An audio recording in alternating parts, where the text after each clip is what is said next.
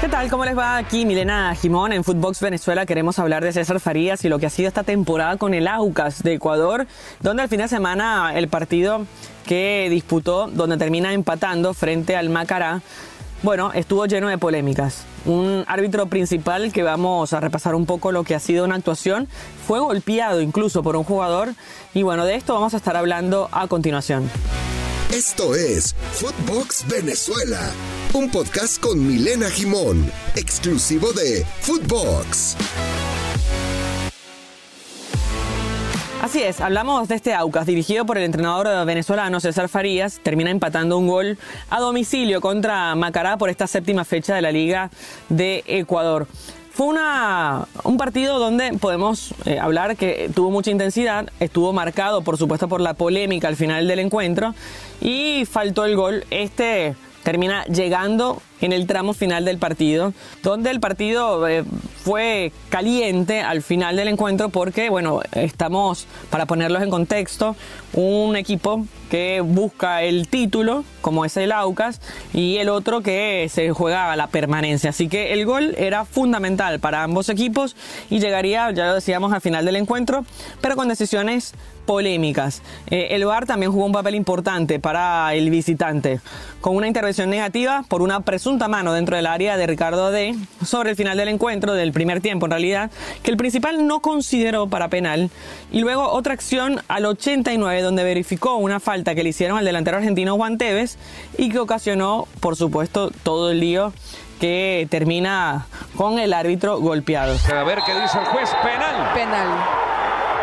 Penal, dijo el juez. Roja para el profesor Boris Fiallos. Sí, correcto, era penal. Iba dirigida para Álvaro Cazula. Roja para Chiriboga. No.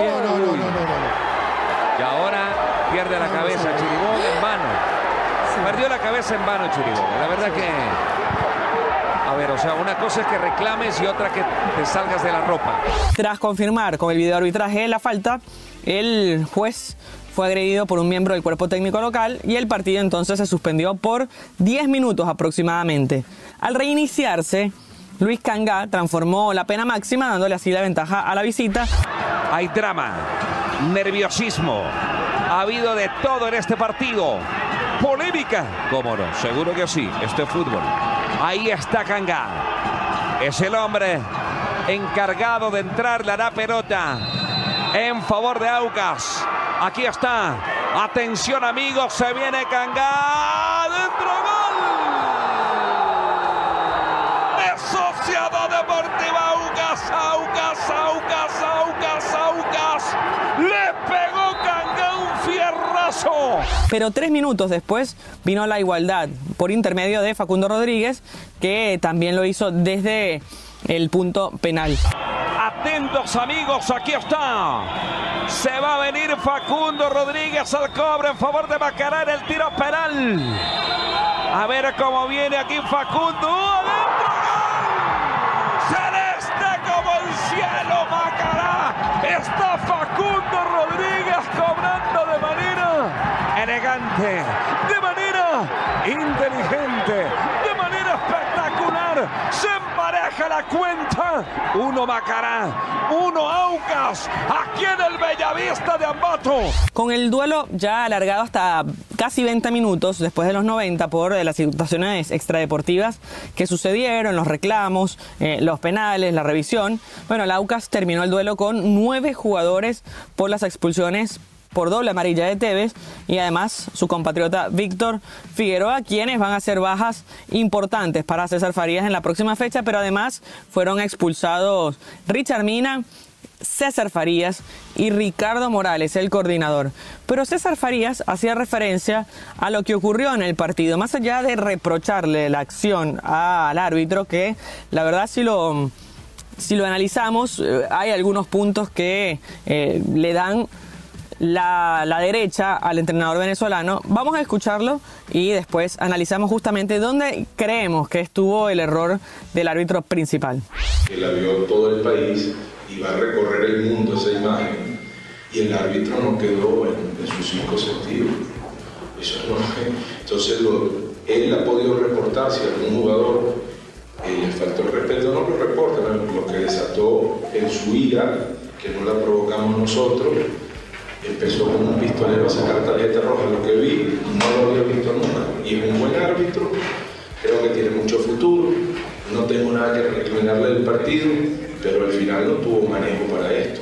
Estos son partidos donde un equipo se está jugando la permanencia y otro equipo se está jugando el campeonato. Estos son partidos muy duros. Me parece una barbaridad seguir con el partido después que se le pega una trompada a un árbitro. Nunca lo vi, o sea, en presencia nunca me tocó, y continuó y después se hizo el guapo con nosotros. Entonces eso no está bien. O sea, todo lo bueno que él viene pitando el campeonato, porque en verdad es un buen árbitro que tiene efectividad, que tiene mucho futuro. Hoy su soberbia lo sobrepasó al final. Él reporta al jugador, no hay ningún problema, lo suspende. Empieza a sacar tarjeta roja, porque ahora sí es el que tiene la autoridad, ahora sí es bravo. No puede ser, o sea, eso no está bien, porque él también, el trabajo del juez no es solamente tomar justicia, sino tratar de que los ánimos se calmen. Y lógico, un equipo tiene frustración, hay algún reclamo, está bien, expulsan, no hay ningún problema, pero no tienes que hacer alardes de la expulsión, no tienes por qué ir a provocar, y eso es todo. El único reclamo es ese, del partido nada. El partido yo sigo considerando que es un buen juez, sigo considerando que es un juez que tiene mucho futuro, que tiene mucho tiempo efectivo, pero que al final creo que él ha podido controlar y manejarse de otra manera, y sus compañeros le han podido ayudar a manejarlo de otra manera. Cuando le pegaron no se metió la policía con la vehemencia que se metió al final. Entonces también hay que tener también un poquito de balance en las cosas. Nada para recriminarle al arbitraje en cuanto al partido. Ahora, continuar un partido de juego de un puño de esa magnitud, creo que no tenía ningún sentido. Bueno, el árbitro es agredido luego de pitar un penal para Aucas verificado por el VAR, no detiene el partido, permite continuar, ni siquiera lo va a chequear. El árbitro principal del encuentro fue Alex Cajas, que en términos generales ha pitado un buen campeonato, esto según palabras además de César Farías, pero ¿dónde veo yo el error de este árbitro? No repitió el penal por invasión de área. Esto es una situación que debería haberse visto en el VAR, por ejemplo, para repetir el penal. Anuló un gol legítimo de Mina y no quiso ir al VAR pese a que le llamaron. Acá hay intervención negativa del árbitro porque si el VAR te llama, tienes que ir por lo menos a chequearlo y a sacarte la duda. No suspendió el partido después de lo que sucedió, que fue que le dieron una trompada y deja correr el encuentro y adiciona un poquito de tiempo. Y sacó varias tarjetas amarillas y rojas al finalizar el encuentro, donde ya hablábamos de las expulsiones también de los coordinadores, del entrenador y de los jugadores. Pero en definitiva, me gustaría que le prestáramos atención también a la palabra del arquero Hernán Galíndez, quien hablaba para los micrófonos de Mundo Depor Ecuador y justamente hablaba de la situación del árbitro y por qué cree él que favorecen los árbitros a Liga de Quito y al Barcelona, es decir, a los equipos grandes del fútbol ecuatoriano. Lo escuchamos. Situaciones que lamentablemente cuando influyen en el resultado dan tristeza. Nos pasó, ahora recuerdo, un penal contra Liga de Quito a Tevez, que tampoco no revisa el VAR y después termina siendo un penal claro. Ahora esta jugada que me decís vos, siendo que hay árbitros y hay VAR, cuando una decisión termina influyendo en el resultado, causa algo de frustración. Después las expulsiones en el final del partido, se desvirtuó todo, me parece. No parecía un partido de fútbol en un momento. Yo me quedé mirando dentro de la cancha y nunca había vivido una situación así. Por eso estoy triste. No creo que la gente que vino al estadio, que la gente que miró el partido por televisión o que la escuchó por radio tenga que dar y ver este tipo de espectáculo. Nosotros somos responsables de lo que pasa dentro de la cancha y nos gusta o no, tenemos que ser siempre un ejemplo, y hoy creo que no lo fuimos. Yo recuerdo mucho sus palabras hace un tiempo cuando dialogamos, que el fútbol no deja de ser un espectáculo, no deja de ser algo para entretener, y estas cosas, lógico, no son muy buenas para el deporte. Lo conversamos en un partido que fue Católica Lanús hace algunos años y pues bueno, ahora es algo parecido. Nunca me había pasado en mi vida, juego al fútbol hace mucho tiempo, tengo jugado más de 450 partidos en primera y nunca me había pasado a vivir una cosa así.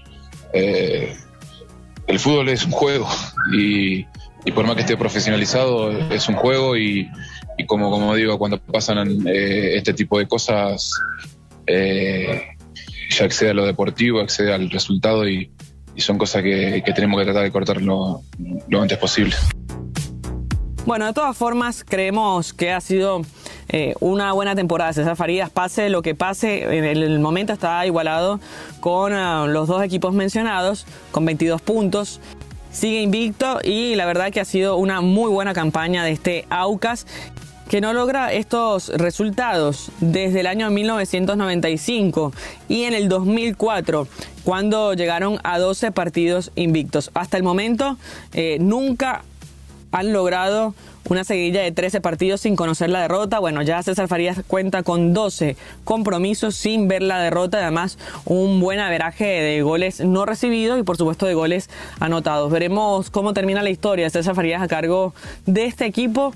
Sabemos de la capacidad que tiene este entrenador para potenciar jugadores, potenciar esquemas, pero también sabemos que su personalidad a veces influye para generar un poco de conflicto, bien sea con directivas, con árbitros y con la liga en sí. Lo cierto es que es un muy buen entrenador. Estamos seguros que el público y los hinchas del Aucas van a estar agradecidos por el trabajo que está haciendo y le deseamos todo lo mejor en el resto del torneo. Pero estaremos atentos a lo que ocurra con esta pelea palma a palma con Liga de Quito y con Barcelona por el título del fútbol ecuatoriano. Soy Milena Jimón y recuerden, en Footbox Venezuela tenemos toda la información del fútbol vino tinto y de lo que sucede también con los jugadores en el exterior. Recuerden que nos pueden contactar en @footboxoficial y @Milena Jimón. Chau, chau. Footbox Venezuela con Milena Jimón, podcast exclusivo de Footbox.